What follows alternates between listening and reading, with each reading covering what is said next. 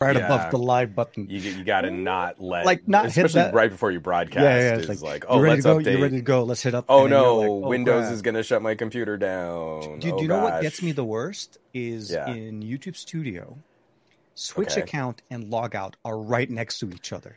Yeah, and I have hit that, and then there's no so many second. times. It doesn't have a secondary command saying, "Hey, are you sure you want to log out?" You know what? You know what I've done? I've given up.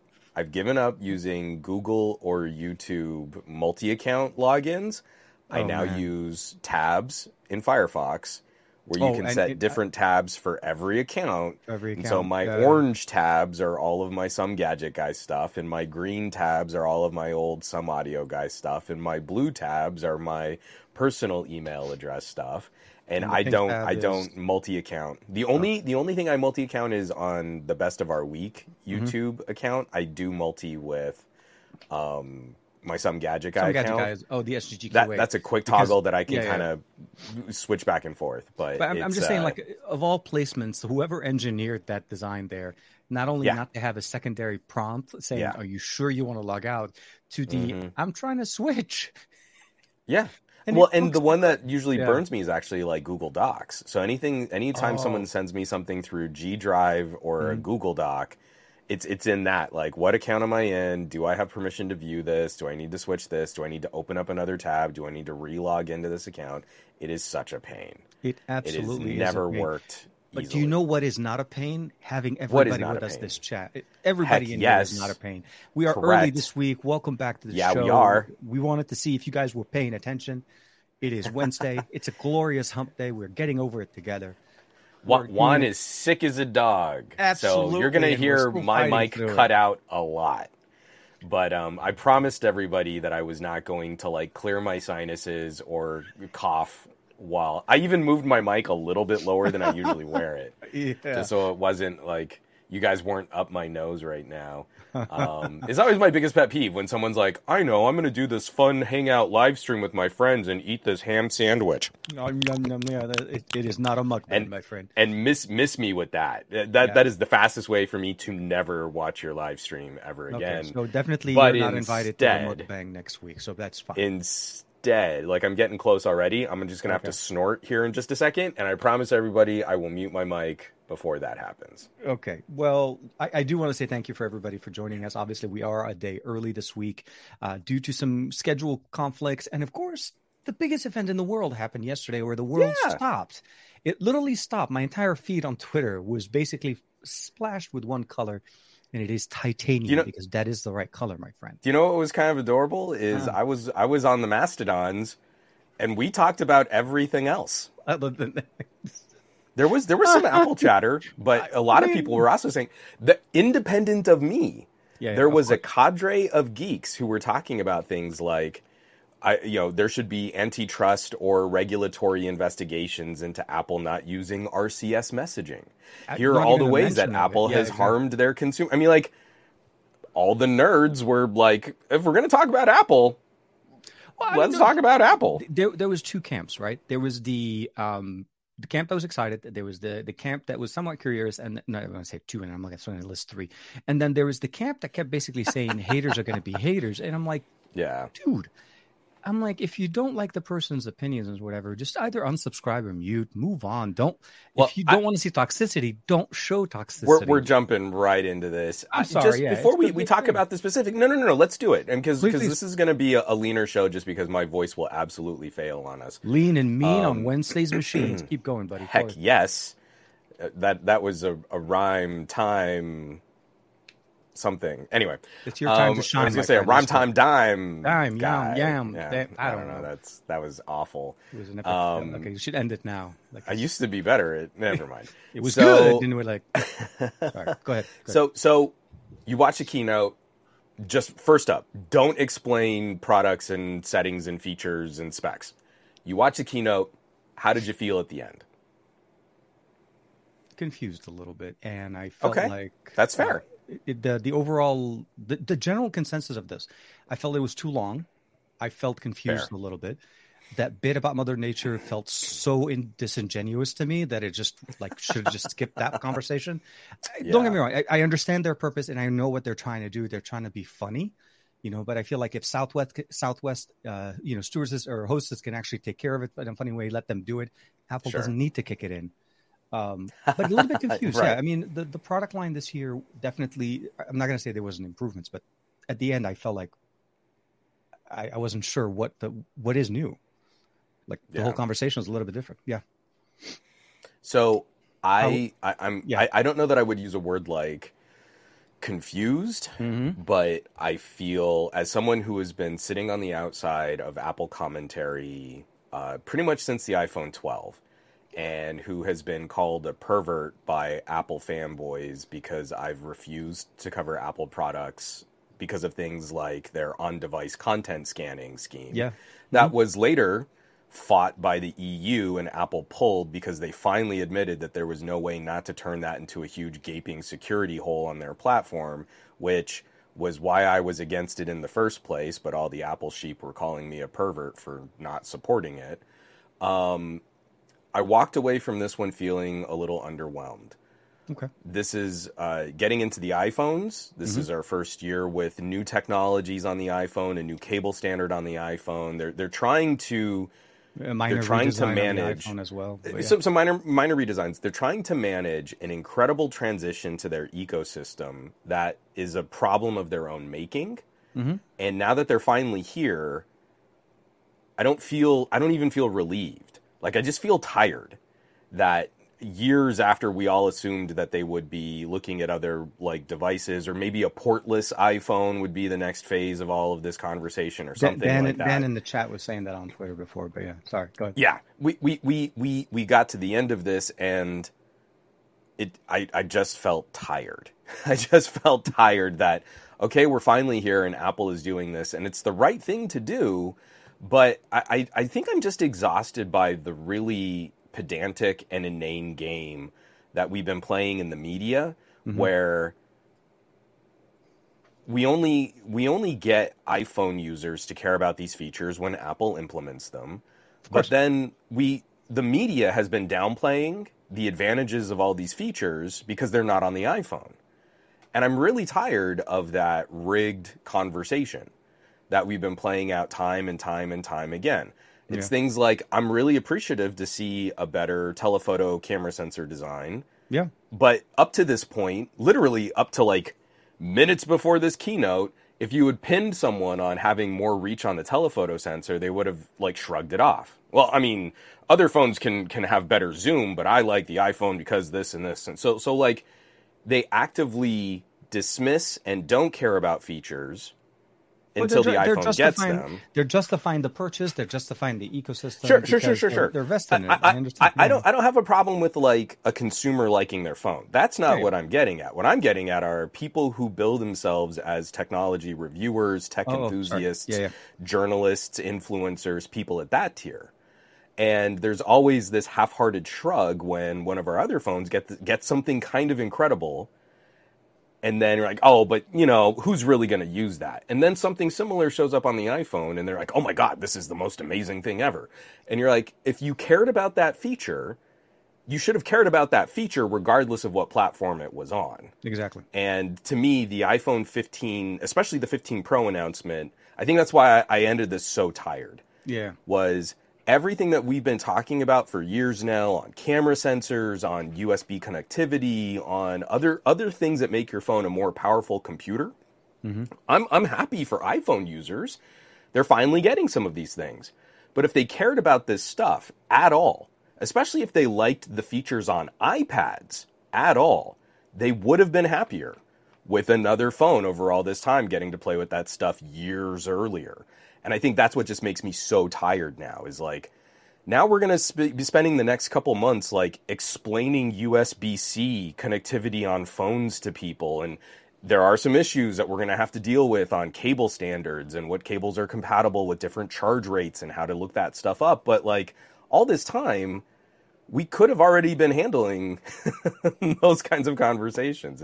It's just exhausting that now it feels like we're starting from scratch. Oh no, educating all over. Not only again. that though, I feel like we're also kind of like catching up to USB 3.0. Like 3.0, like, okay, welcome to 2020, what, 2020 at this point, or So 2021? I mean, I was already, I asked you not to do this, and then I kind of did it, and people should say that I'm a scumbag for that. I was Yeah, like, don't please get make too sure to deep put into that, the put that in specs the, and yeah, stuff. put that in the comments. I need to see a list of Juan went scumbag in the live chat in the comments here. Let's jump in. I feel like the iPhones are really the meat and potatoes of what they had to announce here, and Yeah. Yeah, no, I mean, and so like, absolutely. I think everybody was I waiting was for actually it. just going to hand that off to you because you were already starting to explain stuff. I started talking about like camera sensors and USB ports and stuff like that, so that made me break my own rule. It's not only that for me. Okay. So when I said confused, let me clarify on that part as well, because I think what I meant to say is the confusion for me is the approach that was brought in. Obviously, Apple's not going to stand on stage and say, "Hey, the EU forced our hand. We're putting USB-C on this." They're definitely going to make it sound like, "Hey, we're finally harmonizing our ecosystem." That was actually one of my favorite parts of the iPhone 15 reveal was like USB-C is an industry standard. We use it on our MacBooks and our iPads. We never But use it. check out all of our MagSafe connectors. Isn't that cool, guys? You can charge your phone wirelessly, or kind of. You need extra pads and wire. No. Hey, USB-C, sure, we get it. It's a different case. But we sell a much more expensive way to charge your phone slower. Isn't that cool? And the weird part about it is the accessory for you to be able to get the full potential of it. And I'm not trying to criticize it. We are going to go through the spectrum. We are going to talk about obviously some of the differences and improvements over the last generation. But the biggest thing that kind of stuck me there was that was the one part that was one part of them. The other part was the lack of conversation over eSIM. Last year they introduced us to eSIM. They introduced us to the eSIM device. They announced it as an iPhone with an eSIM. And for the most part, the US market is still the only market that has an eSIM only version of this device. If you go to Canada, so if you go to Apple Canada, you go to Apple Europe, all of them have a nano SIM plus an eSIM because that's how people should have their phone. They should have the ability of going wherever they want. But in the US, unless it changed, the only ways I was able to get it was with a dual eSIM support. It's a dual SIM support, but they're both eSIMs. Yeah. And that I felt like was like, this would have been the time for us to just just keep everything together. You're specifically creating a SKU, a version of this device that sells only in the US, that is carrier locked. And then you're asking people to basically say like, okay, this is okay. But this is why we say, and again, this is where all of this stuff gets emotional and messy. It's the same kind of arguing that I have between Samsung fans and Samsung knights. Okay. There are people who like these brands, but they can be reasonable to criticisms, and there are people who just fly off the handle the second they experience anything that is not confirming their bias and spoon-feeding them what they want to hear. And this, to me, is one of those moves where it makes perfect sense from the most cynical application of Apple's business practices in the United States. One of the things that they've always enjoyed is better positioning, better branding, and better advertising and marketing through carriers. Oh, absolutely. You go into a carrier store and you are going to be greeted by a little mini Apple store, and other devices are not given the same kind of prominence. And so the best way to grease the wheels with carriers who are helping to subsidize the Apple ecosystem so people can own phones that they really can't afford, especially as we close in, the average selling price of an iPhone is almost $1,000. How many people do you know really get $1,000 worth of use out of their phone? Not very many. So to me, this is like, we should be able to call that out and say, this is the cynical application of Apple's business model to weight their relationship with carriers so carriers can do the heavy lifting at the ground floor to continue pushing Apple products and services. That doesn't mean consumers are really getting the best fit product for their needs. And it was more of a prominent presence on stage because it was discussed about the trade-in values and the trade-in, the amount of money you could potentially make on trading in your device towards it. But either way, it's a song and dance. Every launch event is a song and dance. I want to be fair to every launch event that we watch, we attend, we comment on. Oh, yeah. The fact that it matters, it is a song. It's a song and dance, and Apple tries to play the story in their favor. And I feel like at the end of the day, that is so diplomatic of you. Well, because this is what I'm looking at it. Okay, I want to be fair to the conversation. Is I obviously have concerns and I have issues with some of the things that were said. The fact that they stated having 5 cameras, in reality they have 3 cameras with 2 of them being digital zoom, or again, or lossless zoom if you jump into 2x. But that's beside the conversation. But I want to say, I understand why they do why they say and what they're trying to do. Obviously, they always want to take care of themselves. But from a consumer standpoint, when you're looking at this yearly cycle of conversations, the minor updates, the slight changes, and then everybody, again, everything gets launched, and I want to get to that whole double finger thing at some point as well. I want to talk about the whole training us for Apple Vision Pro. That was funny. Like I was watching that one, and the moment he did that, I'm like, okay, first, that feature's been available for a while, but for you to make it sound like it's new is one thing. And then second thing, you're setting us up. You started the conversation by saying Apple Vision Pro will ship in early 2024. Anyways. Yeah. I just wanted to say, I understand the event obviously had a lot of good positive response. A lot of people liked it, but we personally feel like this. You have to read between the lines to see the true picture. And we're going to talk about those, but we're going to obviously just start by first mentioning obviously what was launched, what was covered, what was talked about. There was basically two. Well, there was a Watch 9 series, and of course there was the Watch Ultra, I think 2. So the Ultra 2 and the Apple Watch 9, and then of course there's 4 versions of the iPhone, 2 15s, standard and a plus, and of course there's the Pro and the Pro Max, as we typically see. They continued the same conversation, which I will say this: I kind of like what they're doing with this, and I don't want to make it sound like I'm like flipping teams or something. Sure. I like that Apple releases 2 versions of their devices, not specifically the sizes and stuff, but they continue the same SoC from the year before. They don't die off just because it's a year old. We've always said that, just an SoC being a year old, or even 2 to 3 years old, doesn't mean it's dead. No. That part, I kind of like what they do. I'll put that in there because that's one thing I like. So there was those 2. And as you mentioned, there was the new silicon that they actually announced, the Apple, the A17 Pro. A17 Pro. Yeah, so they skipped Not the Bionic. 17. No, Bionic has been Pro dropped. Now. Yeah, it's a Pro.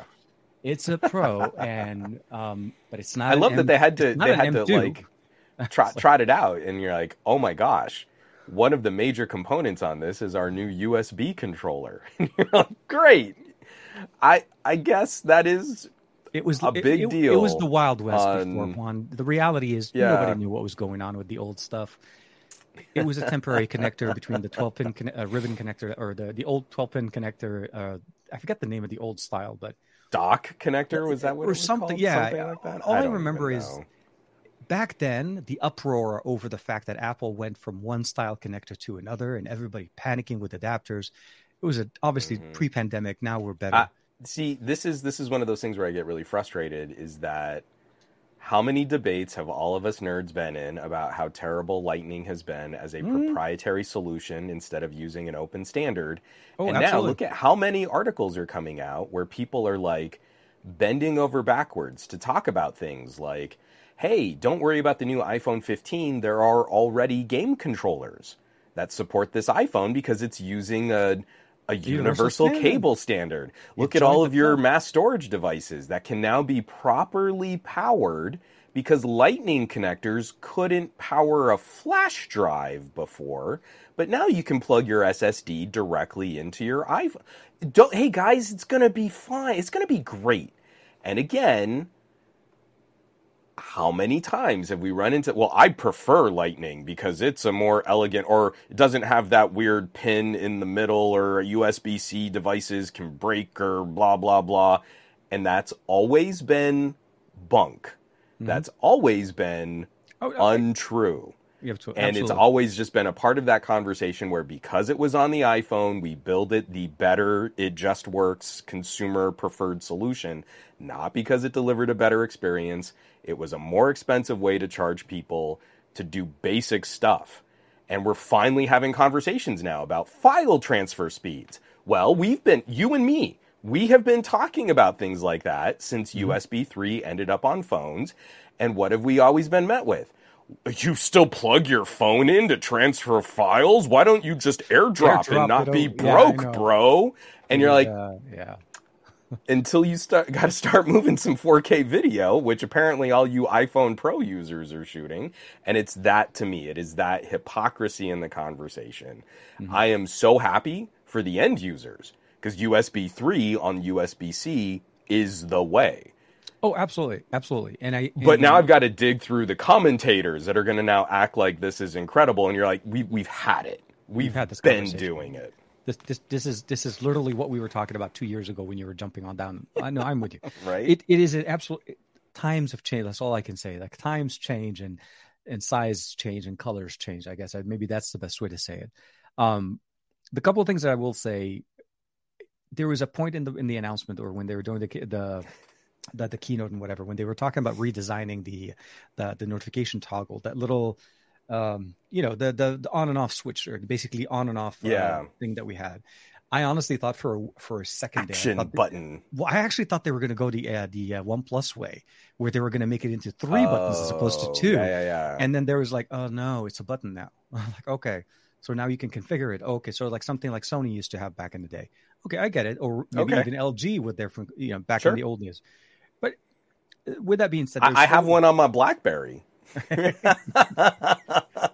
I could not only that, on my BlackBerry, I could program every QWERTY key. That's to right. do something. Every keyword, and it had an action button. It had you were able to assign a shortcut to every single key by long pressing the key. You're right. I forgot about that part. Oh man, but again, that never mattered because there's no niche market for someone who would want a good communicator phone. So those features don't matter. Having a programmable action key was never important till now. Now it matters. Now it's the most important feature ever. The biggest, if there was a few, let's just say this: if there was a way to make it into like hotfix, what are the new changes or the biggest things? USB-C is one. Mm-hmm. We have the new the new configurable button. That's what used action to be button. Action button. That's the best way to say it. We have the new the A17 Pro SoC in there. The Pro Max has a better, new improved telephoto lens. Obviously, that's only on the Pro Max, not even on the Pro. So there's that. There's also that kind of they've done it where they've kept the best for the largest phone they have. And then I'm trying to remember what were some of the other like biggest things about the iPhone. I think there was like 4, right? I don't. The displays, obviously we have 2 different sizes, small and big. There's Pro Max, Plus, and regular. So those are pretty much like the general kind of. So first up, I do want to say I am positive on titanium as a build material. Yeah, I wish we saw alternative. Actually, titanium is cool. I do miss other companies playing with things like the stainless steel rails on LG V10. Mm-hmm. I wish we saw more companies playing with other materials to make phones out of. I get the practicality and aircraft grade aluminum is good enough, but there's something interesting about talking about the different experiences and the different material finishes that we can use. I'm sorry, that was number 5. It was the fact that they use titanium now.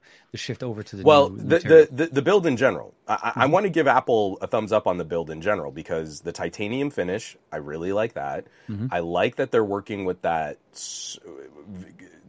transparent ceramic. It's a new front-facing glass. Mm-hmm. So again, as a competitor against like Gorilla Glass, that's cool. If we have different material science on our phones, that helps elevate the entire industry, and it gives us another high watermark for consumer durability. And I also really like the new frame. Now, this is what I think we all need to keep an eye on. Apple's getting a ton of goodwill from the press talking about how repairable this phone is because they redesigned the back plate. And you're able to. Now we need to see. Yeah, we'll see if we're able to more easily open this phone and repair things on it. Is that going to lend itself to a demonstrably lower repair cost? Because right now, I think iPhones are still the most expensive phones to replace the back glass on because of the design of the phone. Probably. So I want to see. That's a big claim.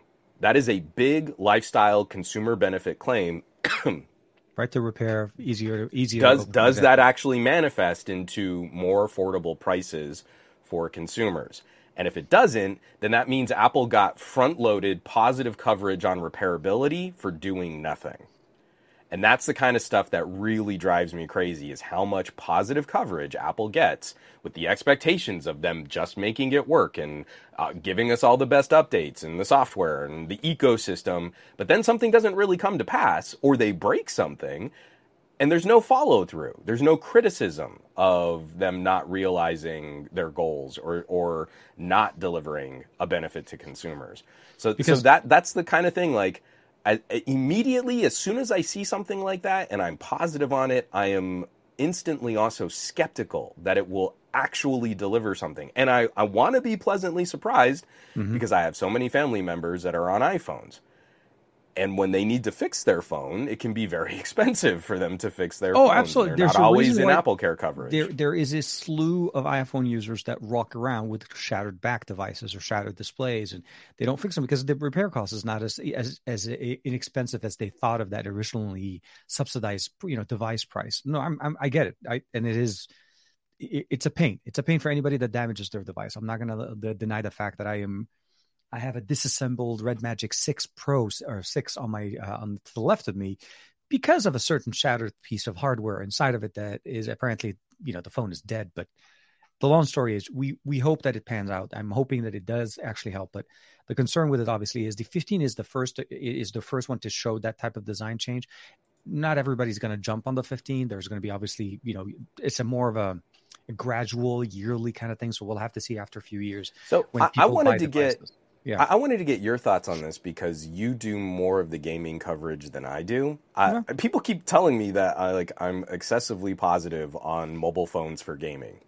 Yeah. And that no one should ever buy or really invest in Android or iPhone gaming because you can just buy a Nintendo Switch or a Steam Deck or an Asus ROG or a Lenovo. And I've for a long time, I played through the first 3 cells of Dead Cells all on touchscreen. I actually had to relearn how to play the game when I started playing the game on a controller. Oh, and you and me have both shared experiences, things like Undead Horde, twin stick shooters, stuff like that. So, A17 Pro. Yeah. Now we can play Resident Evil 4 on an iPhone. And I love seeing, hold on, I meant to screen share here earlier because I've got the Apple website up. I love seeing a video game full screen on an iPhone with a big old dynamic island chunk taken out of the display. I mean, that's what I love, is seeing a floating island of inactivity and blocking elements of peripheral gameplay. I'm assuming also it also where blocks menus. Touch. Yeah, I was going to say also touch and maybe even the trigger maybe setting. You're going to have to reconfigure. But aside from me being real pissy about hole punches in my screens, and one of the reasons why I think you and I are both fans of Sony's, what did you think about some of their claims regarding gaming performance? So the performance obviously that we saw, they didn't really show us the previews that we saw, because a lot of the things I talked about are also coming early 2024. They didn't specifically say this is coming out next month. So it's not like somebody can go prove them right around the big hype part of it. All of this will come at the beginning of the year where people are probably thinking about other stuff. I'll say that the improvements in gaming on iPhone has been going on, gradually. It hasn't really matched to the selection that we typically get on Android with the different games and the performance that we've received over the years with improvements. Am I excited for iPhone gaming? I mean, for an iPhone user, if you are an iPhone user, this is obviously going to be great news if you're a fan of Resident Evil, if you're obviously looking for a better experience. To me, it really didn't make a big difference. For me, at the end of the day, the performance that we're getting here is a boost in performance that I feel like very, very few titles are going to be able to tap into right now. We haven't heard other than games being able to push it to that level. Well, what's the point of going pro? What is that pro moniker doing for us other than having a dedicated GPU that seems to power a couple of games? We want to be able to get better productivity type of solutions that actually pulls out of it. Because otherwise, when you take those two out of the equation, the phone does exactly what the 14 has been doing and the 13 and the 12 have been doing. Right. But you're framing this all in the context of phones. Now, in the Apple keynote, and I'm not directly quoting, but the exact language that they used was that iPhone, not the iPhone was the best mobile gaming device in the world. I laughed my ass off at that point. I love it that we're talking about iPhone like we're saying Tim. Tim is the fastest athlete in the office. Tim in our insurance office can run a quarter mile in 2 minutes. He's pretty quick.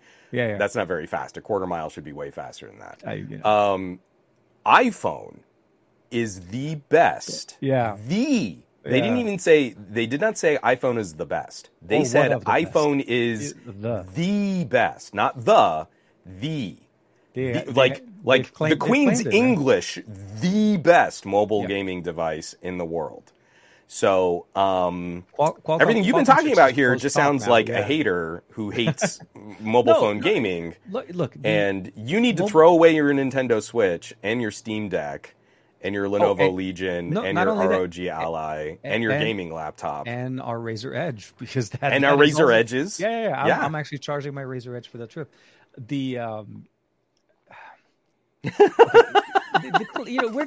This is not new, right? This is Apple every year standing there showing chart. I'm surprised we didn't see the charts. I was waiting for charts. There weren't.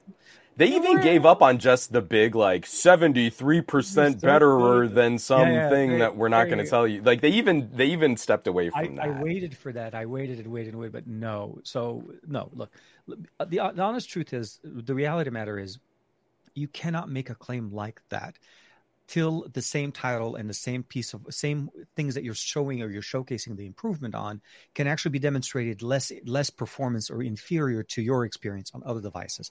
So there is already a fallacy in the statement that they said. But of course, there's nobody going to stand in the crowd and say, "No, you're not. My again, my Asus is no."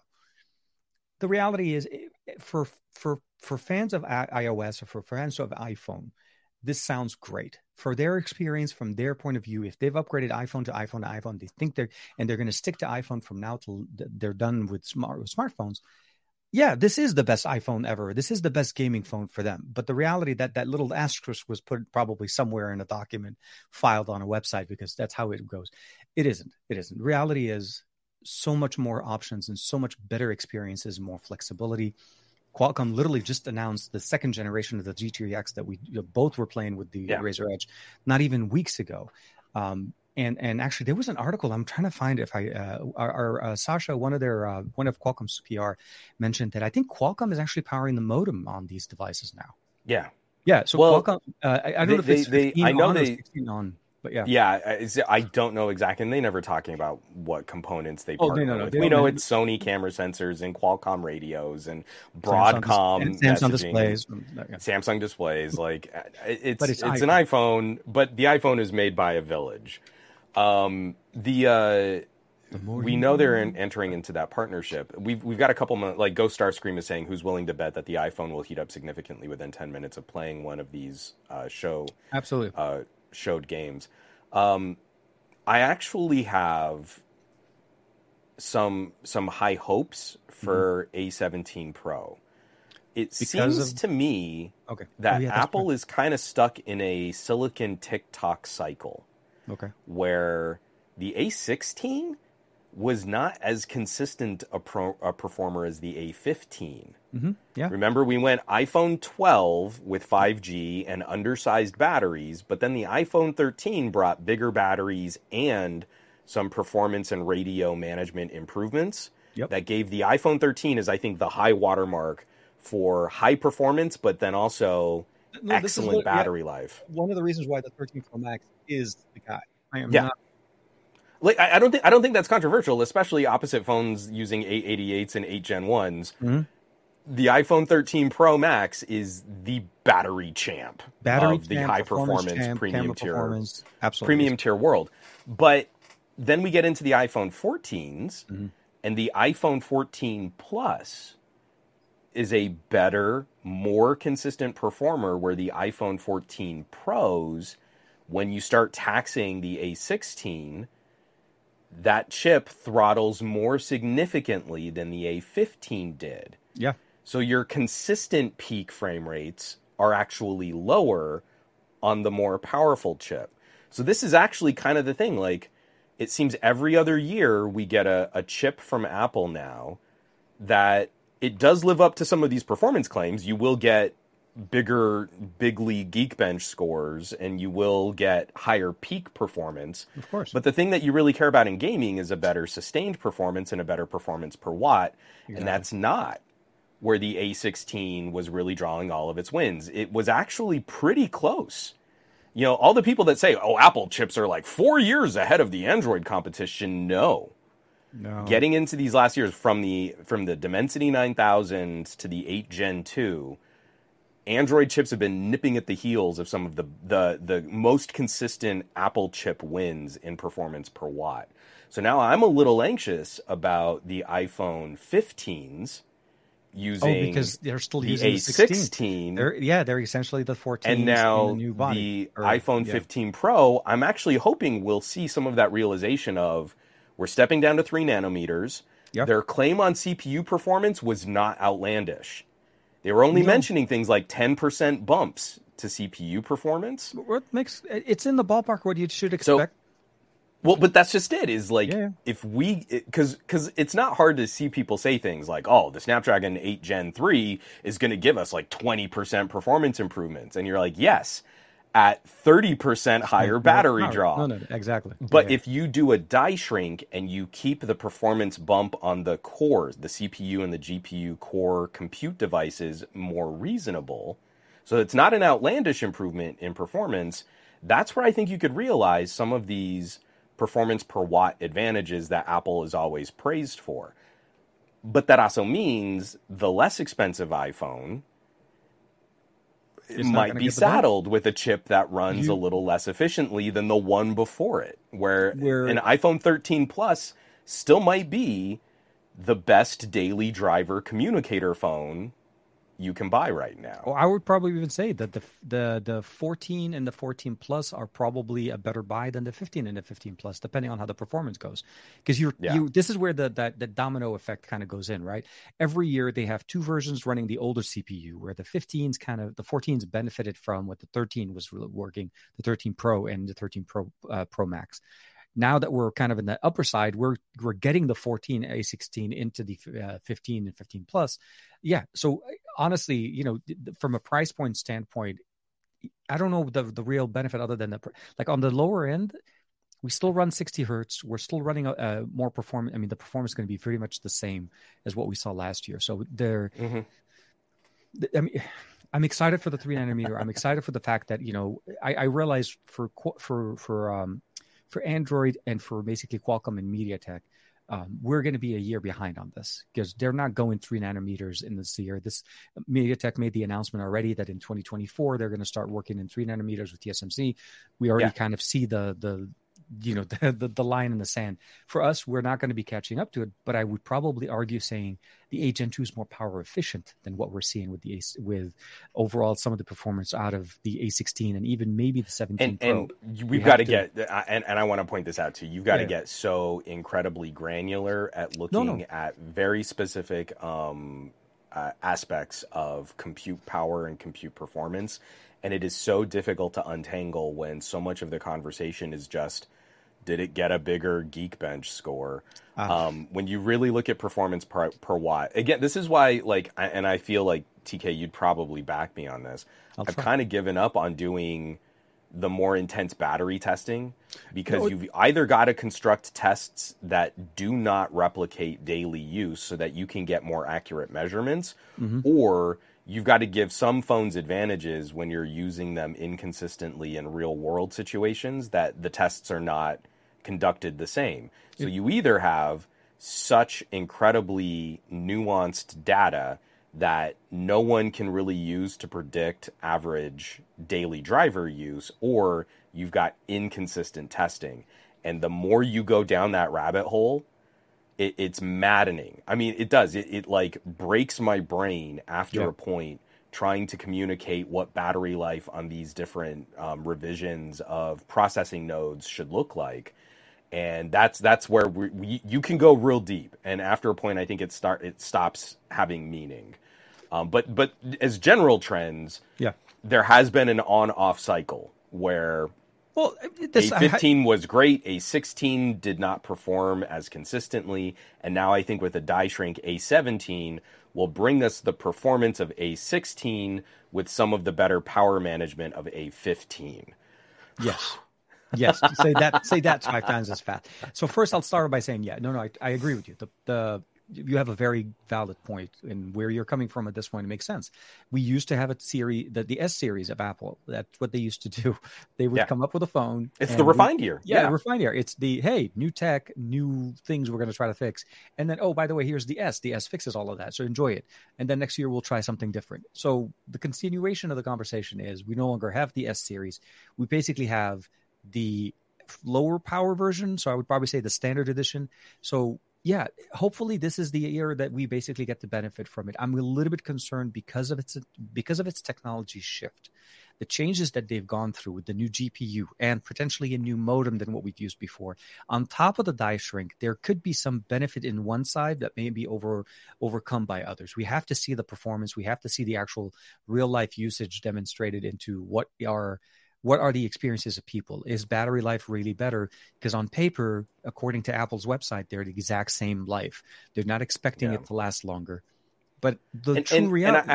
I have a hard time with that, because it's also like saying, we dumped a bigger engine in your car, but we gave you the same fuel tank. And I get it. I know it's more complicated than that. Yeah, and I routinely turn to bad car metaphors when I talk about phones. Yeah. But if you're giving me higher tiers and higher tiers and higher tiers of performance yearly, I think this is the other thing is, like, I really wish the entire semiconductor industry could take a year, just stay in place for a year and drive all of their efforts towards a better performance per watt. And I think we would all come out. I mean, this is the utopian idea of Juan's Geekland, and it'll never happen. This is the same thing you said last year, and I remember we talked about it. No, I agree. Yeah. I agree. It is. We are in ludicrous speed performance where we really don't tap into the full potential of what our SoCs are doing. And we never get to refine it to get the developers to really maximize the use of this hardware. So we end up with a lowest common denominator. Well, what's the cheapest phone someone might run our app on? Let's at least make sure our app is functional on that. That's how that means we never get what could you really do with this hardware if you went balls to the wall.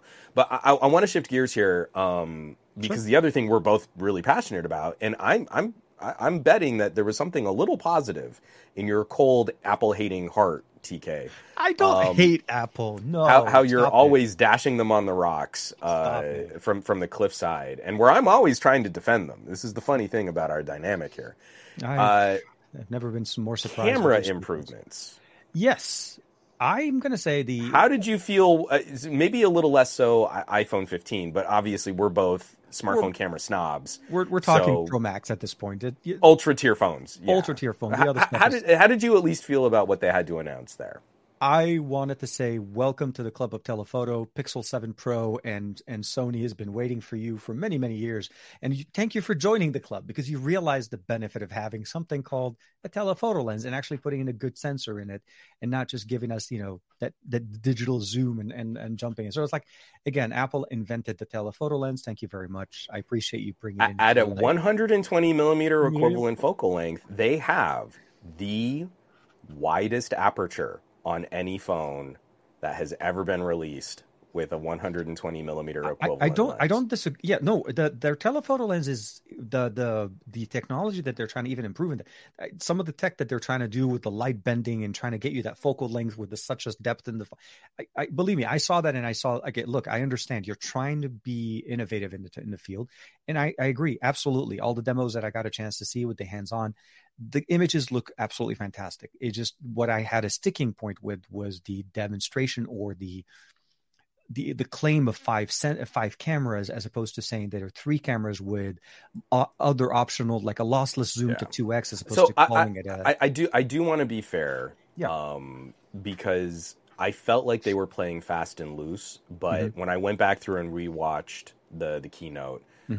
One of their examples in discussing that was talking about focal lengths. Yeah, absolutely. They use so much confusing language. This is the thing that kills me about an Apple keynote, is that it is word salad for every single one of their proprietary brand names for a technology the rest of us take for granted. It's like the True Color this with the Apple Blast processing that, and you're like, Did you hear them refer to bokeh? Yeah. Did you hear it? I heard I that know. and I was like, I know bokeh. we're losing that fight, but I'm going to go down fighting. Is Yeah, I that it is know. a I know. Japanese word and it is two distinct syllables. So if you're, I believe in northern Japan, it does have a k sound, but it's not Bokeh. boka, it's boka. Hmm. And if you're, I think, more southern, someone please correct me if I have this wrong in different dialects. I do not speak Japanese. We have like But 25 people here from south of Japan. Go ahead, guys. Just jump in. the sort of general pronunciation would be bokeh. So it's the thing I'm trying to get people away from is boga, where it's almost like BOGUA or something like that. That is not a word. That's the closest thing you've got is mouth in Spanish. That is not a Japanese term relating to lens quality or photography. But I digress. Now we've got a lot of unanswered questions about focal length. what that optical performance is going to look like. The idea of prism bending light to reduce the distance between lens and sensor backplane is kind of inspired, because the only other solution that we've been able to come up with to put a longer lens on the back of a phone is to use a periscope. So you align absolutely. the lens in your phone sideways. Yep. So Apple doing this sort of 4-tier bounce internally in a prism is kind of a genius solution I agree. for not having to completely re-engineer the back of the phone.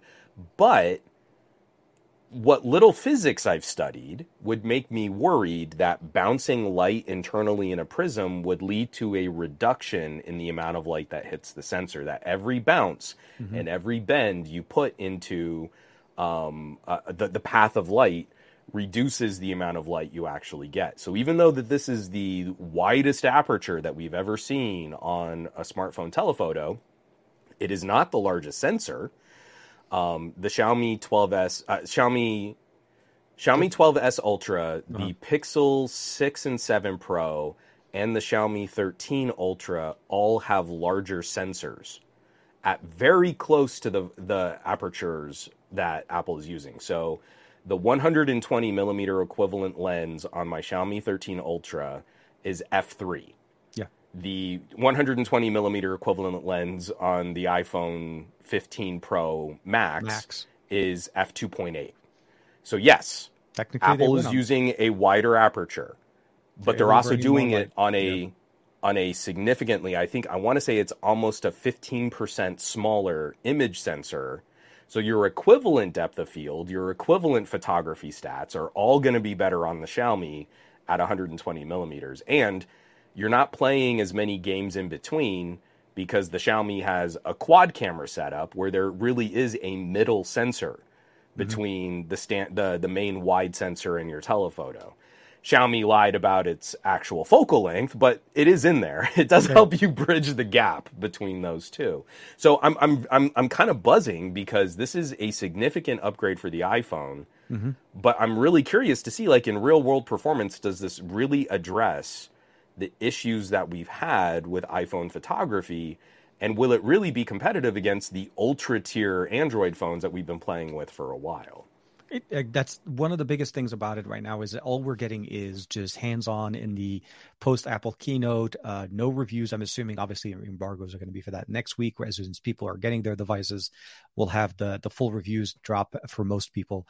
I think the biggest thing for me is I love the tech. I love the fact that they're trying to improve their camera experience.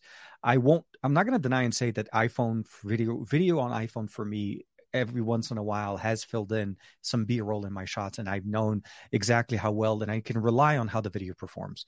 I don't rely on it when it comes down to telephoto. I don't rely on it when it comes to something that's a little bit further away. I fall back to my Xiaomi. I fall back to my Find X6 Pro. I know how the performance works there. The sensors are built for that, and it's a tried and true approach. Running the camera for telephoto lens, running it parallel or sideways inside of the actual casing has been a tried and true system ever since Huawei invented it. But to me, it's the hype around it, right?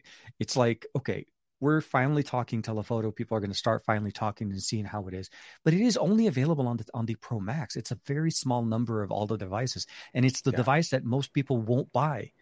It's the truly weird conversation. It's going to be maybe see some reviews about this initially, but the average Joe is not going to pay the 12 to 1300. I think it's like $1,200 starting price on the 13 So Pro Max. I always have a hard time trying to dig into analysts' numbers. Apple, over the last several years, has done the best job of moving their customers up the food chain.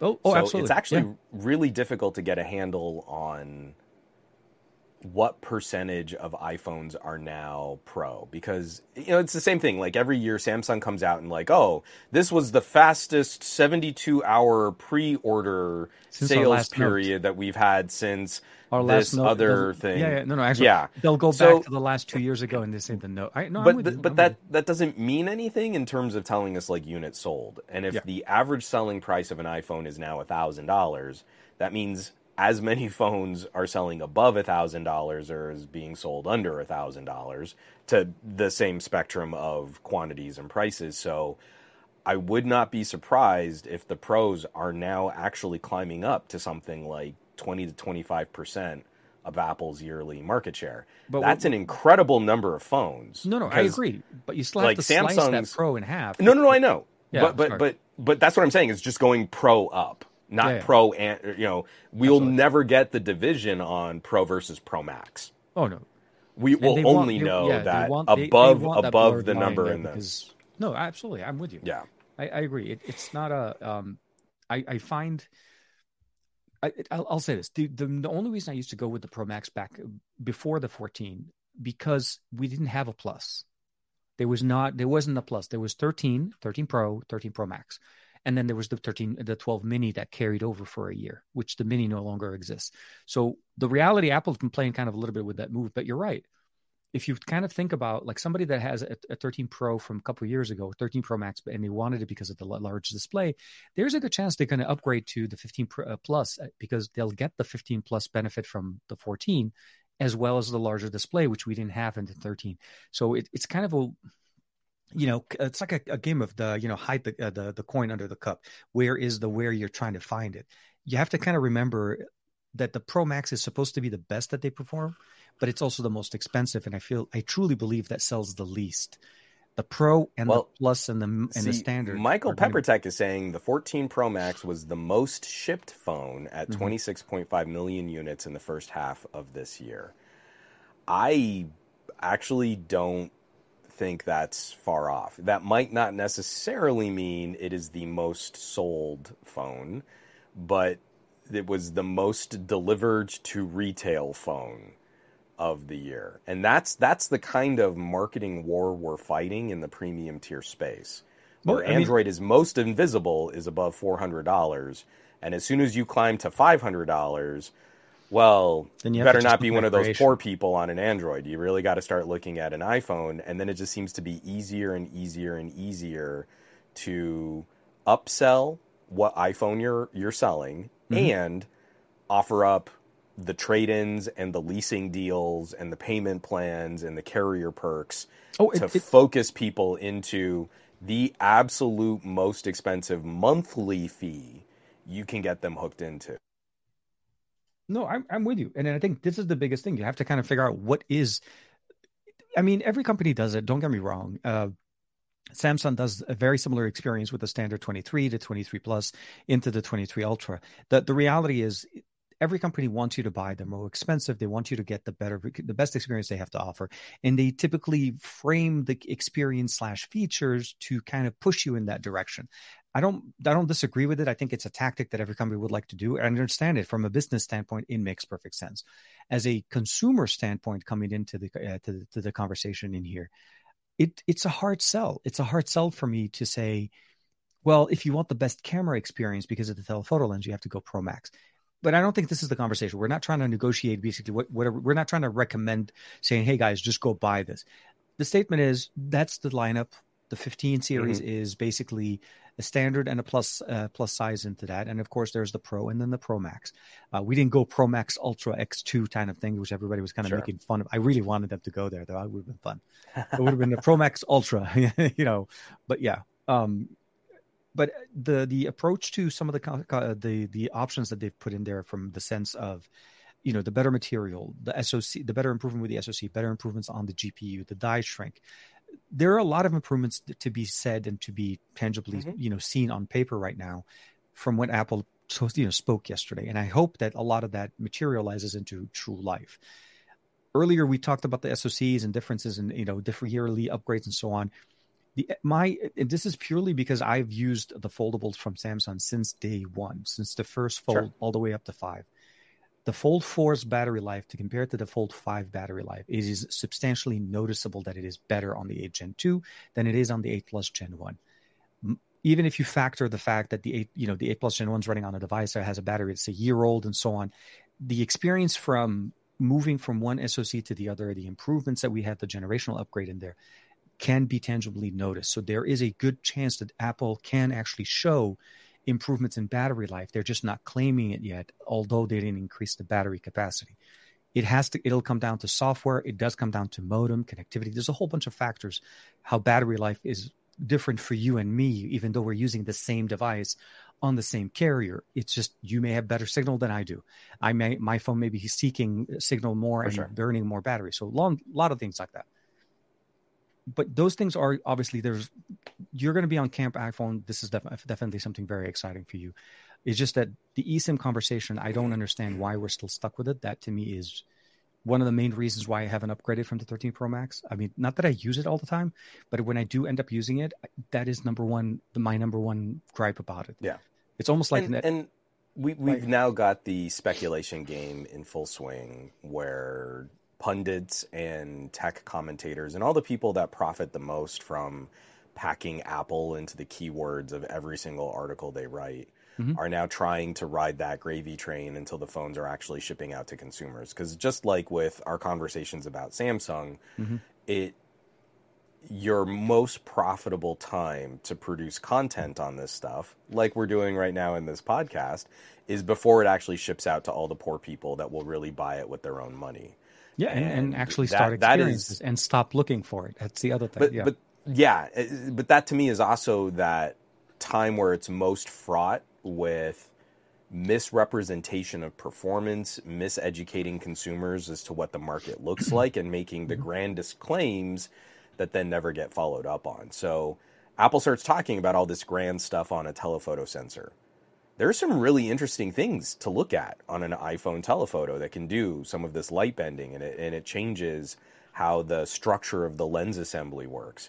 Yeah. But from a photographic standpoint, the only thing that matters is, do you get better photos out of that? And has a more traditional periscope style lens arrangement been superseded?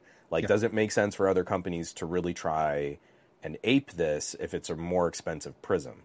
So the only way to do that is to then dig into those types of practical comparisons, but set up in ways that are illustrative of the differences and can help maximize the educational potential of talking about that. For the first time, now that we have USB-C, I think it is instructional, and I think it is illustrative of a pro phone to be able to do something like record directly to extral storage. That's true. That is kind of a handy feature. That is a very nice feature. Yeah, absolutely. I would like to see that on a Sony, being able to use those Exmor T sensors, but recording directly to an SSD, like Sony has updated their cameras to do. Yeah, exactly. So those types of things can really help. That makes me feel, literally USB-C with USB 3, literally makes me feel like the iPhone can actually be called a pro now that it can do some basic screen mirroring.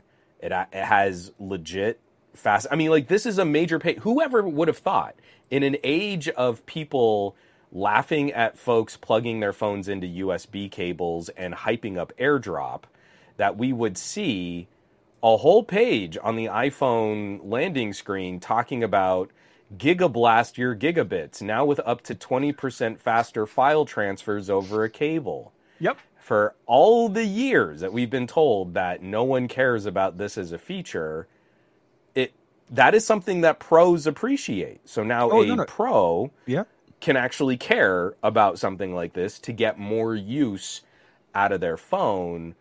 It's just galling to me that this is something that consumers would have appreciated they would have liked if anyone had ever made noise about Apple excluding features like this for so long. It's the, like I said, the invention of the USB-C 3.0 happened yesterday. It existed and it is exciting, but the fact is nobody's going to go back and basically backtrack and say, you know what I said 2 years ago, I am sorry for saying that it was hot garbage to consider plugging your phone in to transfer data, because AirDrop was the best thing since sliced bread. Or, someone is going to come out with a shocked face thumbnail. I was wrong, and it's still just going to be, I'm praising Apple what they're doing now, just like I was praising Apple for what they weren't doing 5 years ago. Whatever Apple does is the correct choice. Absolutely. And at the time that they do it, and I again, all that aside, I don't want to make it, we're not trying to make too much fun. The reality is, I am. It is I'm super bitter. Absolutely. And with that, I look at it in the sense of it is finally, so the right thing about it is at least they didn't go USB 2. Like that could have been even worse. On the iPhone 15 they did though. No, I know, but again, but this is what I mean, TK, is like they conflate the features back and forth. They did this with the iPhone 12. It was a 12 megapixel Pro camera system, but the iPhone 12 Pro had a smaller sensor and the iPhone 12 Pro Max had the bigger sensor. And they do this. And it's the same thing like when a major tech reviewer with millions and millions of subscribers is panning the Pixel 6a for only having a 60 hertz display. And really, I've gotten used to the fluidity of 120 hertz screens. So let me show you what a 120 hertz display looks like on my iPhone Pro. But then at the end of the video, they make a purchasing recommendation for, if you want a cheap phone, you can pick up an iPhone SE or an older iPhone 11. And that's close to the price of a Pixel 6a. So every single time we let them just call iPhone, we're purposely muddying the waters on what tier of what phone gets what features and what specs. And because they talk about iPhone like it's a proper name, like it's a proper noun, for the iPhone 15 and the iPhone 15 Pro. And so now we've got the same connector on both, but we don't have the same features. We don't have the same specs. We don't have the same charging. We don't have the same video output. We don't have the same data rates. But they're going to look at the bottom of the phone, and then someone in a T-Mobile is going to go, well, I mean, like, I can't spend $1,300 on my phone, even spreading it out over 2 years of monthly payments. But, hey, we've got the same connector. And just like Lightning connectors were the same between an iPhone and an iPhone Pro, well, Apple wouldn't change anything significantly there, right? No, they wouldn't. So again, this is what I mean, is like every single time Apple announces new features, it actually becomes more of a challenge to get the consumer education in place so that people really do get the things that they think they want or they think they need. Yeah. And this is yet again, I mean, like, I want to be excited USB-C with USB 3. I made a video like 6 years ago talking about the difference between USB-C and Lightning connectors, and people made fun of me for like saying eventually iPhones will probably be on USB-C, probably like 2 or 3 years. Well, like 4 years after I said that, 4 years after my deadline for that eventually your original estimate, yeah. I was too optimistic, but now that it's here, this is exhausting to me because it's just like the fight we have in Android land where, like, okay, if you want this feature, you've got to spend up for this kind of phone because that's where you get USB 3. And just because it has the same shape connector on the bottom doesn't mean you have the same features. Yeah. And Apple is not helping us in that conversation. Apple is actually making this conversation as or more difficult than what we're currently dealing with. And it is, unfortunately, to their benefit to muddy the water and make you think that, just because it's the iPhone, suddenly everything is the same. And in reality, it isn't. The experience is distinctly different. But, in hindsight, I would probably say I appreciate the fact that they're finally on USB-C. The biggest challenge I've ever had in the last few generations of iPhone, is the struggle of an iPhone user looking for somebody with an iPhone charger. because they didn't bring the cable with them and they can't charge their phone. This is a true statement. Like nobody talks about it like as if that's never a struggle. Them like saying, "Oh, my phone died because I couldn't find a charger," and I'm like, that doesn't make sense. Like, why couldn't you like they forget that it has wireless? But long story is, the fact that we're on USB-C, I feel like now the standard is been solidified. And as yearly upgrades kind of go through, obviously it's going to take us 2 to 3 years before everybody that's using an iPhone is potentially, or at least the majority, it's kind of like rolling into a next new version of Android or iOS. Well, actually, Android more so. It doesn't permeate all at the same time just because it's invented. So we've been saying like time and time again, like everybody acts like we haven't been complaining about mid-ranger phones not having video output in desktop mode. Oh, absolutely, for 5 years now. That's the thing that gets me is like I'm making this criticism about Apple, and I guarantee you, because I haven't looked, I guarantee you someone in the chat has also brought up a comparison. Like, oh, you mean like how Xiaomi phones always have USB 2, even for their expensive phones? I bet you someone has. And TK, I'm purposely looking down the barrel of the camera. If someone has brought up that comparison, please let me know. Because we've been the first to complain about Pixels not having desktop modes and not having video output. Absolutely. We just recently did a combo set of videos on wearable displays and glasses where we have to jump through all the hoops to explain how some of these phones can't use this, and Pixel's Cast, and Samsung's Miracast, and all of this stuff. And just as Apple joins the USB-C race, are they helping us make this conversation easier? No, they are not. No. They are doing the same thing that we have condemned Samsung and Google and OnePlus, how disappointing OnePlus and iQOO going down to USB 2 was. So that is a part of the entire industry, and this is why we have standards. We are long overdue upper premium tier phones not supporting all these features, let alone mid-range and entry-level phones not having all these features. And Apple is now a part of that same problem in getting the consumer educated as to what all of these different standards means. Yeah. Was I right? Did someone bring up a comparison?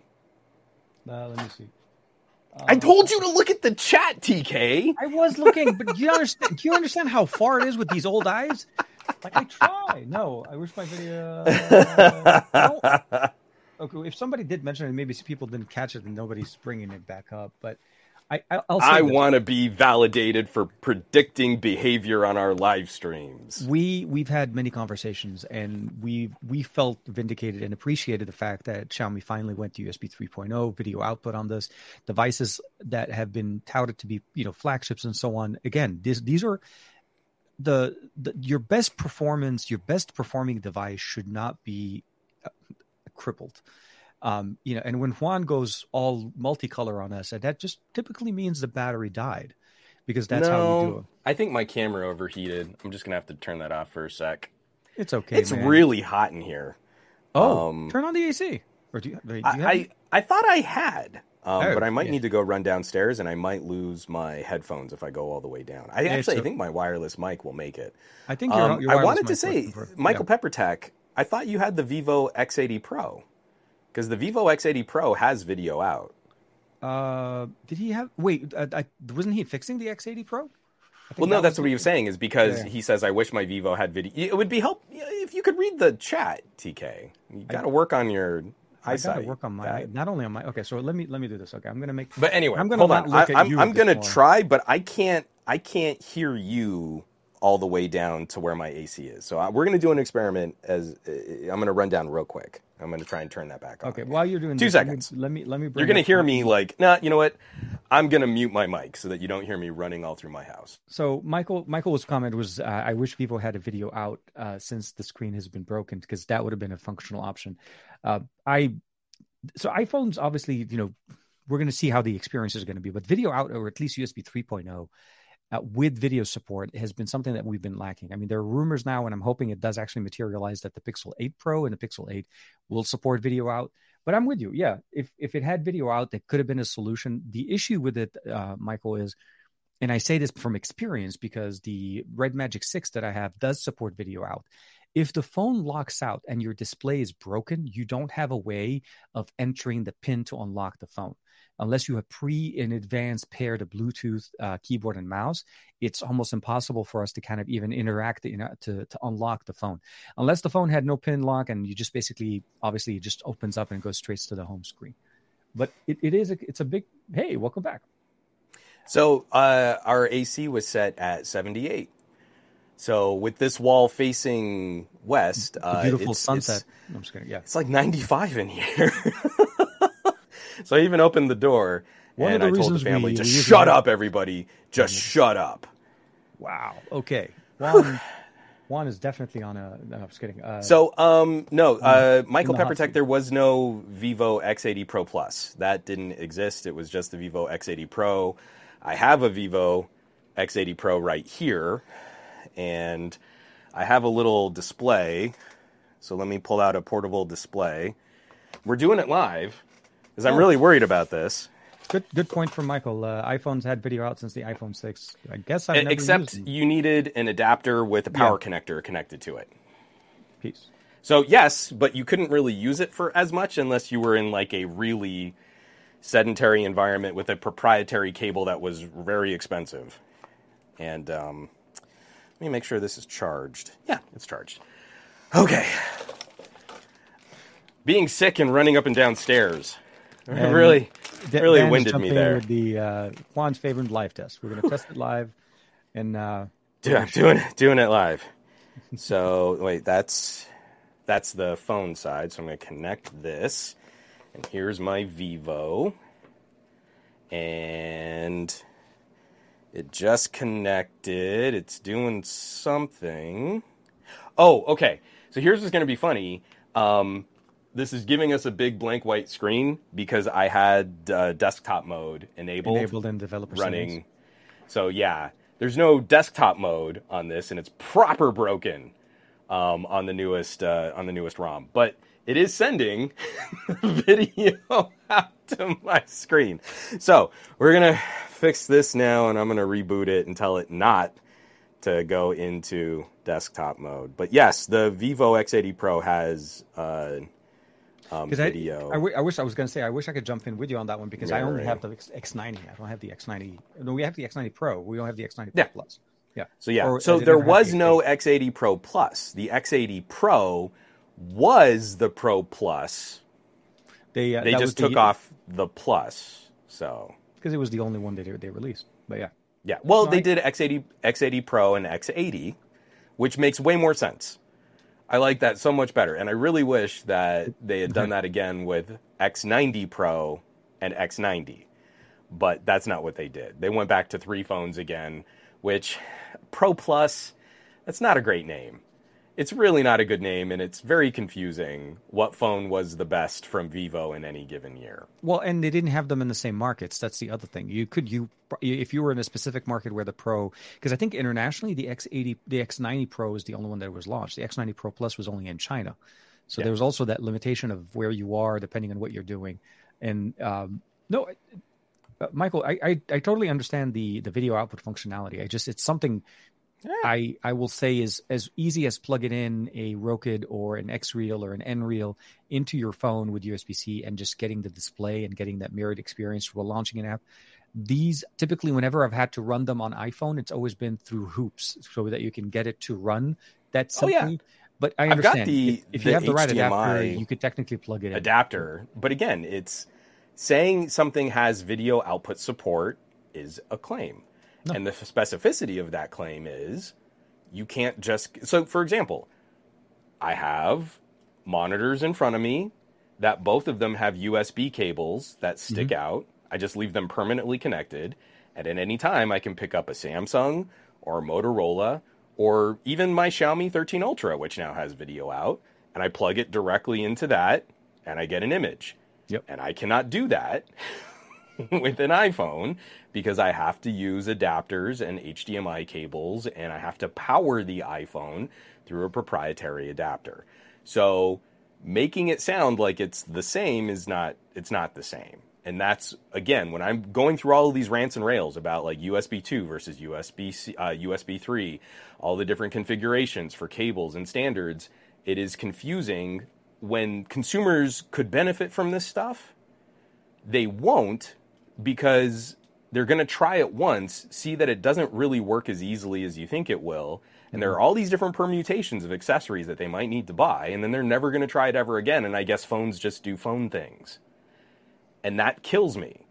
Yep. You can pick up an LG Velvet, plug it directly into an ultra-wide monitor, and get most of the field of view properly supported at a very good pixel pitch. I can't do that with an iPhone. It does not just work. So that's the educational hurdle we're getting, where people are buying tech that they probably don't need, or they're not getting the right fits for their needs. And they could genuinely be benefiting from this stuff if we were holding to standards that really improved the adoption of this tech. I'm with you. No, I'm with you. And while we're waiting on the phone, I do want to realize, obviously, we're covering it. We're talking about the event. There's still more conversations to be had. The devices obviously haven't shipped. People can't even order them yet. I think you can't order them until tomorrow. No, not tomorrow, Friday. And then it'll be available on the following Friday, and 7 days from there for people ordering them. The overall performance, the overall story right now is there is some devices. Is that video out? No. So, yeah, it seems to be working. So I had the wrong cable. And this is what pisses me off. That was the other thing. You have to have the high speed. Yeah, if it's the wrong cable. Well, no. I went to the Thunderbolt cable, and this dock, the UPERFECT, doesn't like the this is the next dock. This next dock doesn't like the Thunderbolt cable. Yeah. It likes the USB video cable. Yeah. See, this is why I'm pissy with standards that aren't standardized. But your Vivo does have video out. And if you hook up a mouse, I can move all around and I can open stuff. I know this is horribly out of focus for the video, and this is terrible audio podcasting, but it works. For everybody watching, Quan is demonstrating the video output on a next dock using the Vivo X80 Pro. I needed to clear that up. If Michael Peppertech has stuff on his Vivo X80 Pro, he can get to it. Well, so you can get to it. If you have a next dock, I think that solution definitely should work, because then you can input the what's it called, the pin number. No, get a laptop hub and a cabled mouse. No, absolutely. Yeah. My issue with it. So here's okay. Well, anyway, my Red Magic has multiple issues. One of them is a dead USB port. I started to. So once when the device died, whenever we had the problem with the display, I'm like, hey, you know what? I'm just gonna let it die. I'll charge it. I ordered the replacement part. Everything's fine. And so in the meantime, I know it has video. Let me connect it to my next dock. See if I can transfer stuff off of it. I couldn't charge the phone. The phone wouldn't charge. Yeah. So the USB port died, as well as the display. And long story short, that's a double whammy that I don't have a solution for you for. No, I'm sorry. And I kind of now I feel bad because I have a display that I bought. But I'm like, should I spend the extra $30 to get a USB port and try to take a chance on it, or because there could be more stuff messed, or should I just try to sell the display and then make whatever? I don't know. It's a lose-lose I'm situation. telling you, I know there's stuff on there that Omar probably wants, but I'm sure between the two of us, we've got like a Black Shark or something. That I got him on the Poco. Oh my God, what is it called? The F5, the last one we got, the one with the 7 Plus Gen 2. Yeah, so that's a beast. Oh, dude, he's loving the fact that it still has a headphone jack. That's a big win for him. So here's the thing. The reason why Omar still uses the Pixel 5a is because it still has a headphone jack. The Pixel 6a dropped it. The 7a dropped it. So all of those things, obviously, we kind of gradually moved. But he actually legit walks around, has over-the-ear cans plugged straight into his phone, and he's listening to music wired. He doesn't have to worry about wireless, and he can control everything he wants. There is a plus. There's a reason why I'm super excited that I have a headphone jack back on my phone, because I can finally say, oh, I went to the office and I was trying these new buds and I didn't test them correctly. So I got to the office and I was like, okay, let me pair them, whatever. They were just not paired. And I was like, oh my God, I'm going to be sitting here listening to music from my phone. And then I'm like, oh, dude, it has a headphone jack. I plugged in my Sennheisers. I have wired headset for the PC. I was like, oh my God, this is a godsend. It is. Oh my God, it's so nice. I know I'm sounding like an old dude that stuck to old tech, but no. SD card, headphone jack for the win. Because I feel like one of the most important stories of the week that was definitely overshadowed was Sennheiser getting completely out, what little toe they had dipped in the gaming market. So they rebranded. I remember they both sold of us off parts of their division, and they went from Sennheiser. So I actually have the Sennheiser branded gaming headsets, the GSP 550 and the GSP 670. I had to pull that up from memory, and they're on the headbands. I worked that hard to remember the names, and then I just looked down, and there they were. But then they changed up their distribution and the partnership that they were making with their manufacturers, and so now these were badged EPOS, EPOS, which was a terrible name, because if you have POS in the name of your company, it either means point of sale or it means something not good.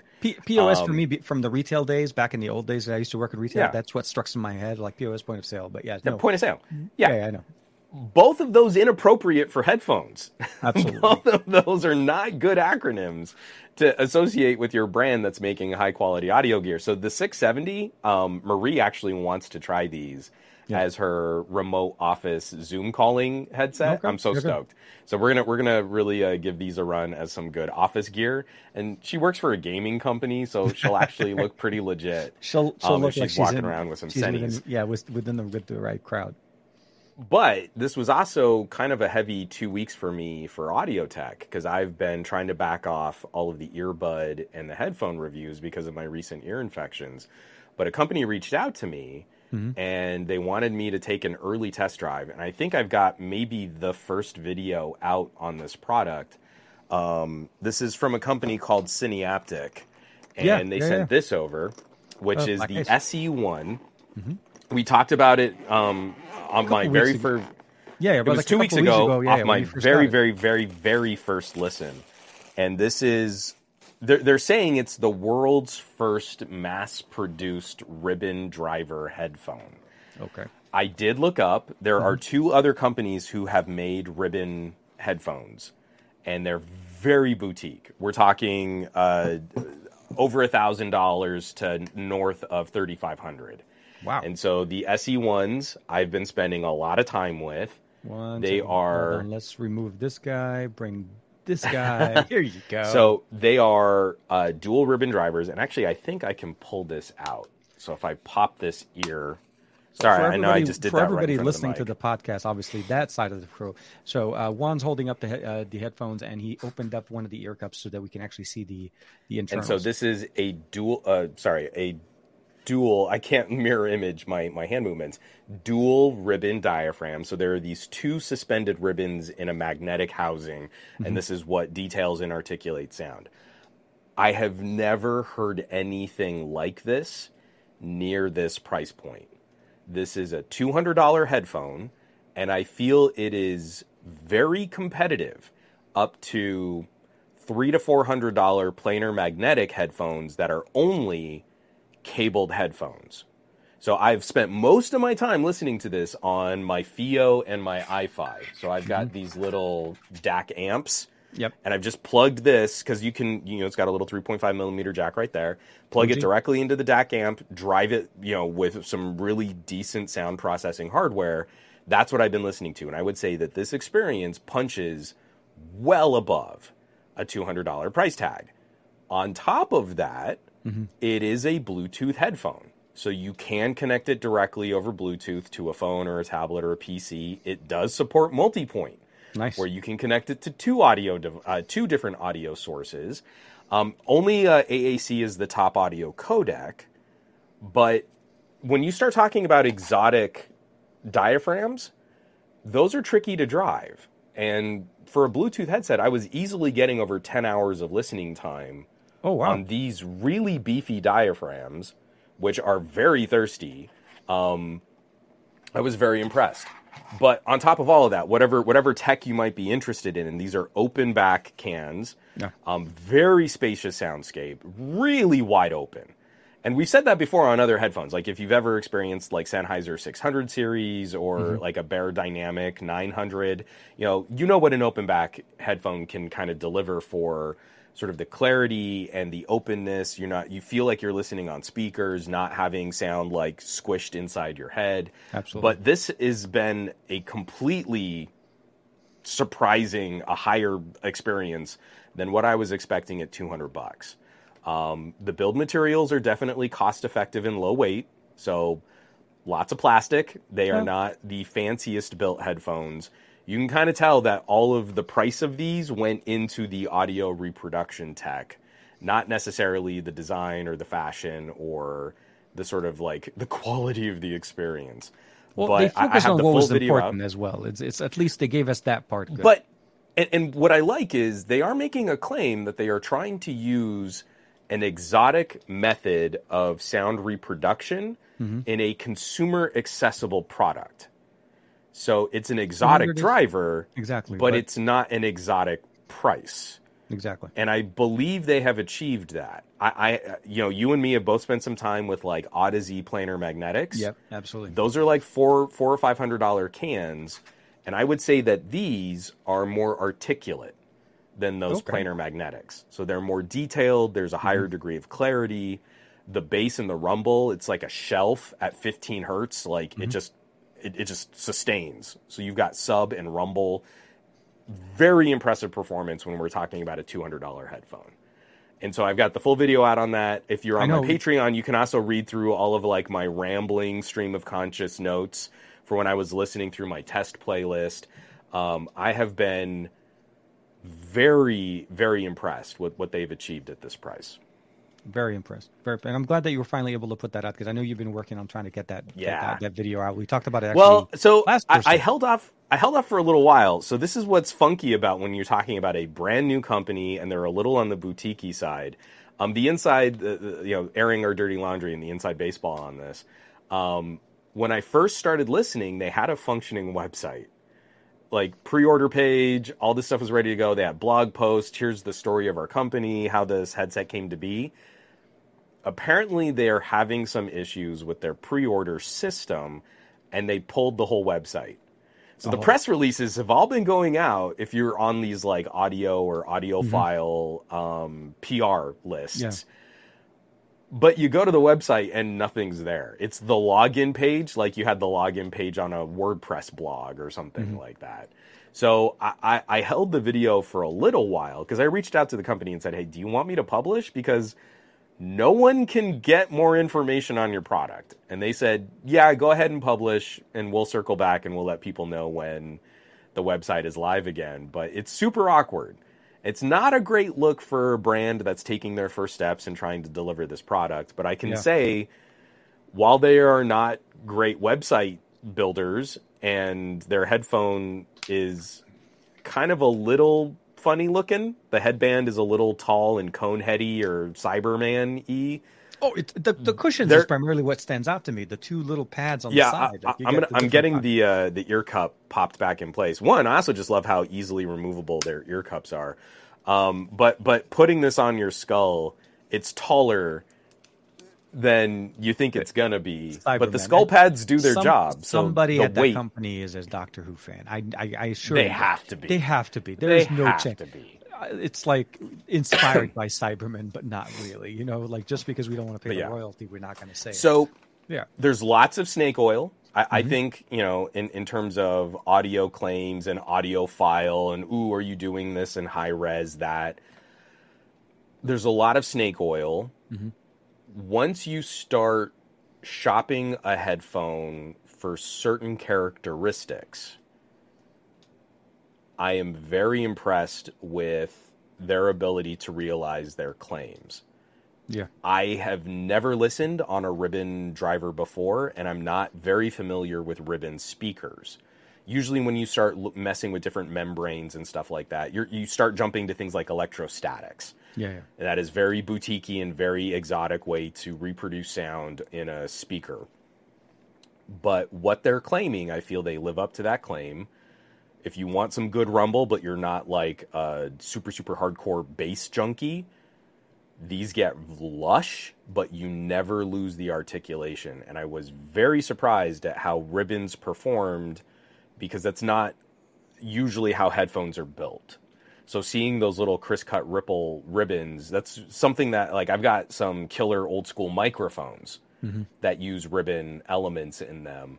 This was a very different kind of articulation than I was expecting. So if you like the detail and the clarity, the crispness, how the buzz and guitar distortion can kind of tickle your ear, or the tremor of a voice, you can catch the video, and I go into a lot more detail on what that sounds literally, like. and the video just went live literally, I was going to say maybe an half hour ago. Barely, like not even a half hour before the show started. I was like pinging Juan, it's like, hey, we're still doing this. It's like, I'm posting the the video now. I'm like, yeah. I will let you. I was like, I was literally like scrambling to finish the thumbnail when you were texting me about the show today. But Brian Glaze absolutely was first. He was the first comment on the Ribbon headphone video.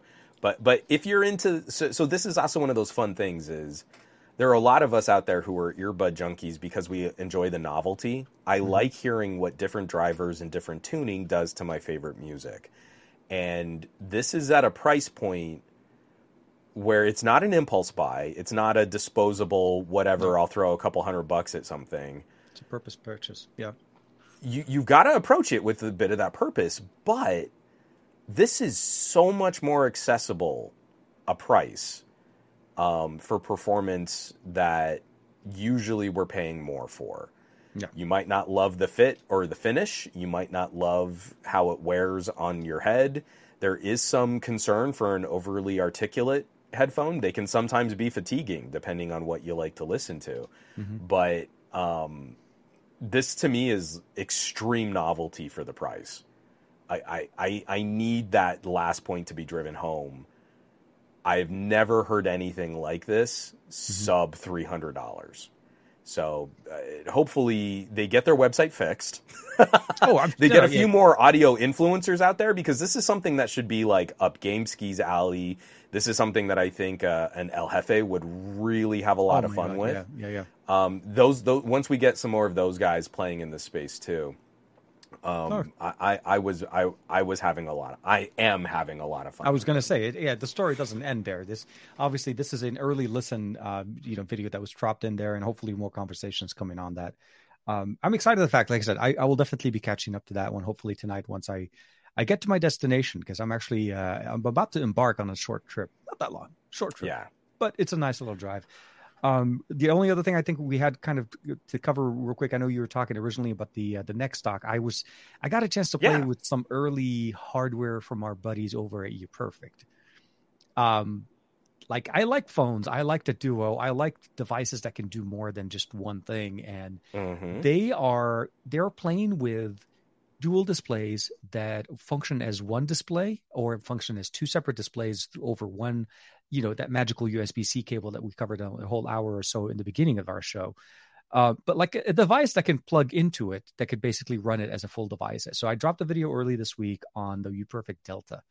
And there's 3 versions of that. The one they sent me is the base model, which is the 15.6-inch, 60 hertz, 1080p display version. So it's a dual 15.6 that are, for all intents and purposes, the build quality, I'll say this, UPERFECT is perfect in the sense of the way they build things. Not to give away too much stuff for the video, but the main thing about this I love is the kickstand. The kickstand that they have here from the surface level, the ability of kind of tilting it all the way that you want it. But at the end of the day is the ability of making it like it's a full 2 displays that you can add to your computer. And editing videos on this is absolutely a pleasure. Like, oh my God, from a Mac, on my Mac or even on my PC, connecting it over one USB cable, powering both displays. The PC does have one little extra trick, which I really appreciated more than what Mac was doing. It allows me to basically stretch content over the 2 displays, because Mac doesn't really treat external displays the same. It treats them 2 separate, even though they're connected. And it doesn't let me draw, or at least drop, and like I can't run a full spreadsheet or an RSS feed or or anything like a, let's say, Twitter feed or whatever on both displays. And the PC does. I got a chance to check it out with my Geekom. Absolute pleasure. Very nice, minimalistic, Bluetooth keyboard, a lot of things. And of course, some gaming and stuff. So if you haven't had a chance to check it out, they're currently in a Kickstarter campaign. This is a base model. There is an 18 and a half inch version that is 1080p, 60 frames also, the larger if you want more space. And then they also have a 2K 144 hertz 18-inch version that runs beautifully.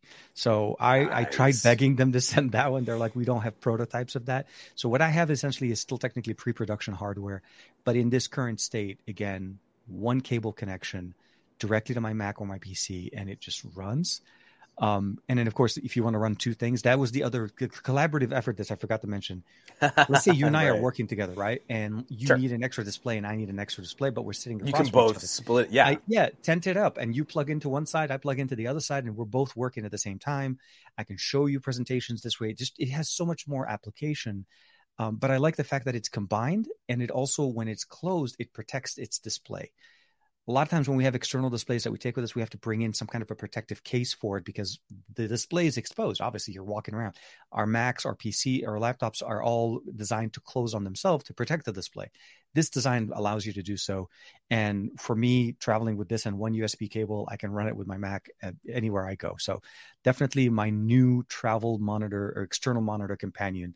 And I think the camera's given us the Juan's camera is letting us know it's that time. Did it again. No, it's okay. It's okay. We're getting to that point. Sorry. I think, partially because of time limitation on my side as well, but also I don't want to make it so that Juan has no voice for the rest of the week, and then I have a feeling his wife will come and kick my butt. So I don't want to do that. I want to be cool. I want to be welcome next time I show up. You're always cool, but I definitely appreciate I'm going to let this sit for just a second, and I think I can get the camera just back up. Right before we turn it on. just so that we can finally say goodbye. Goodbyes, yeah.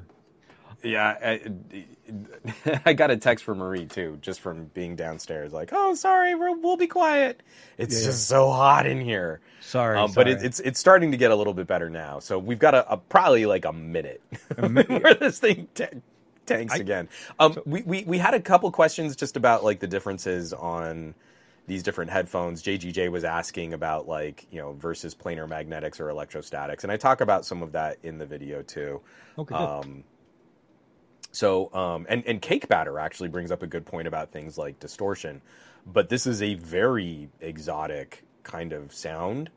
And then it's the same thing that we've always said. Like TK is wearing some of my all-time favorite dynamic driver headphones in the 770s from Beyerdynamic. The 770. Once you get above a good $100 plays music better with a more accurate frequency EQ response, and you kind of get out of just disposable plastic junk. Mm-hmm.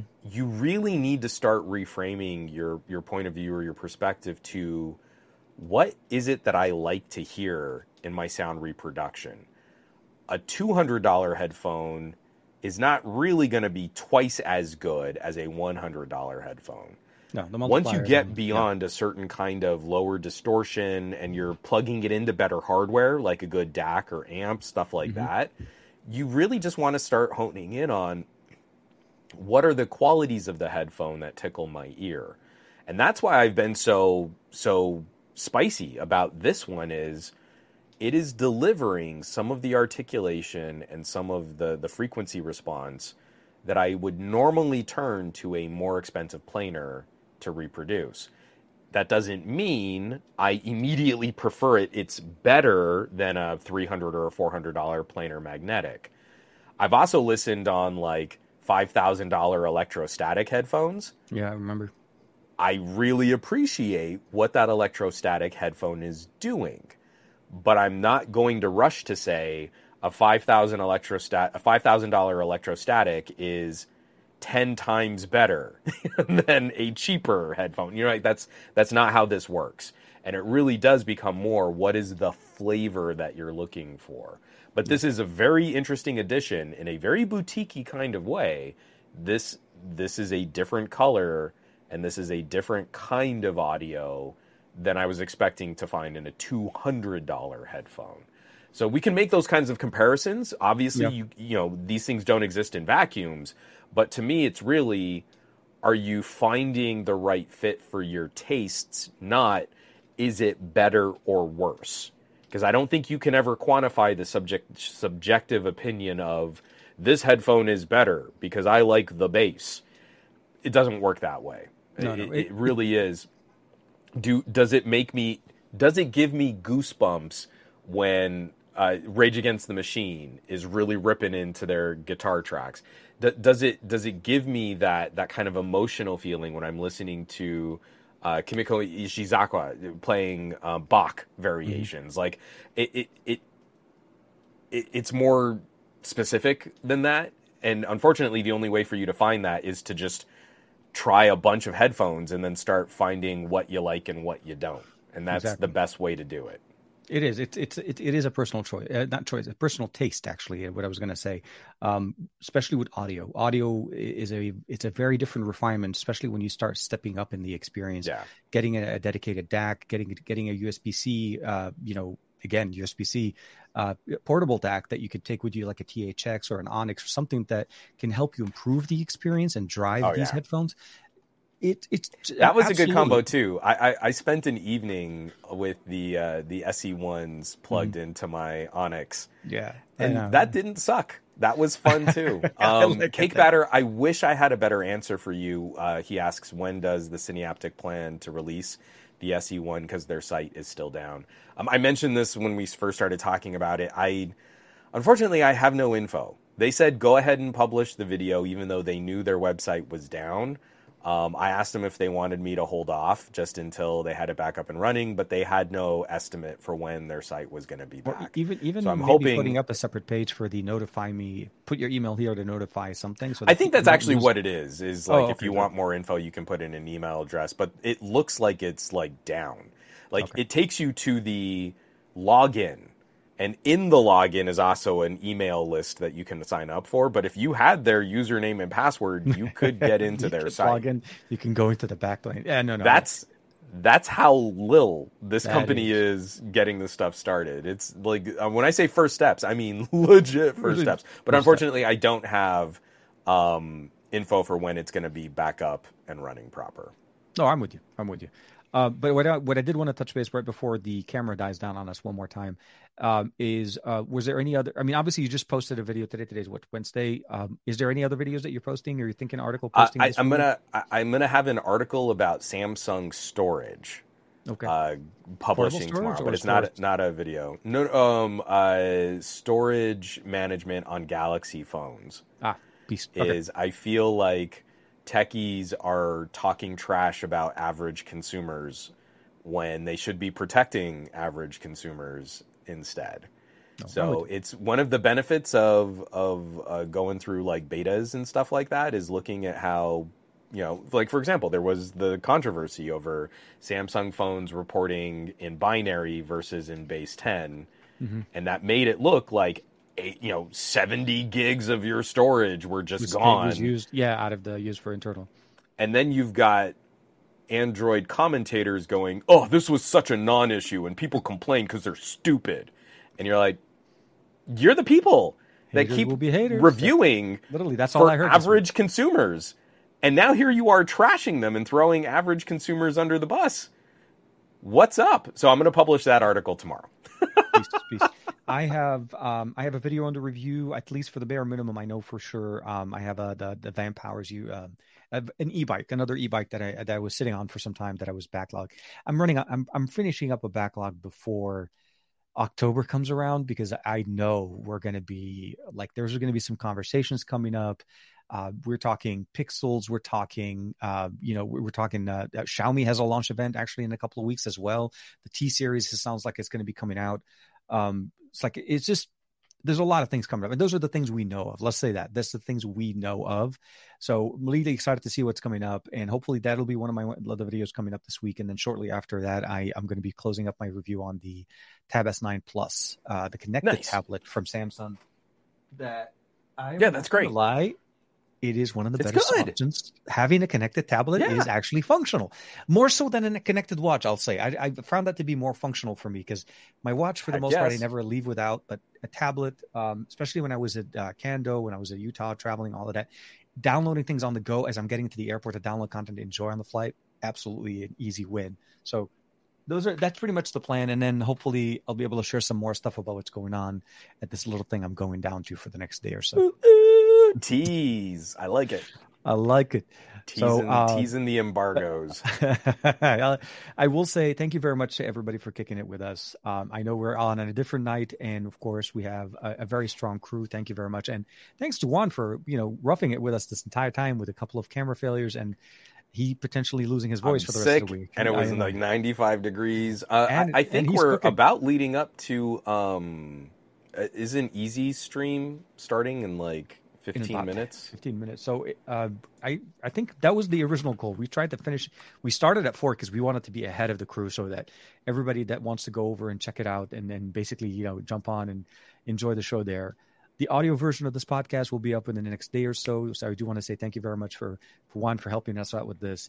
We'll see you guys again next week for another episode. And make sure to catch Juan on Monday for the SGGQA as he'll be back hopefully with a refreshed voice after a nice little break from there. Not singing, but he'll be back. So take care, everybody. And we'll see you next time.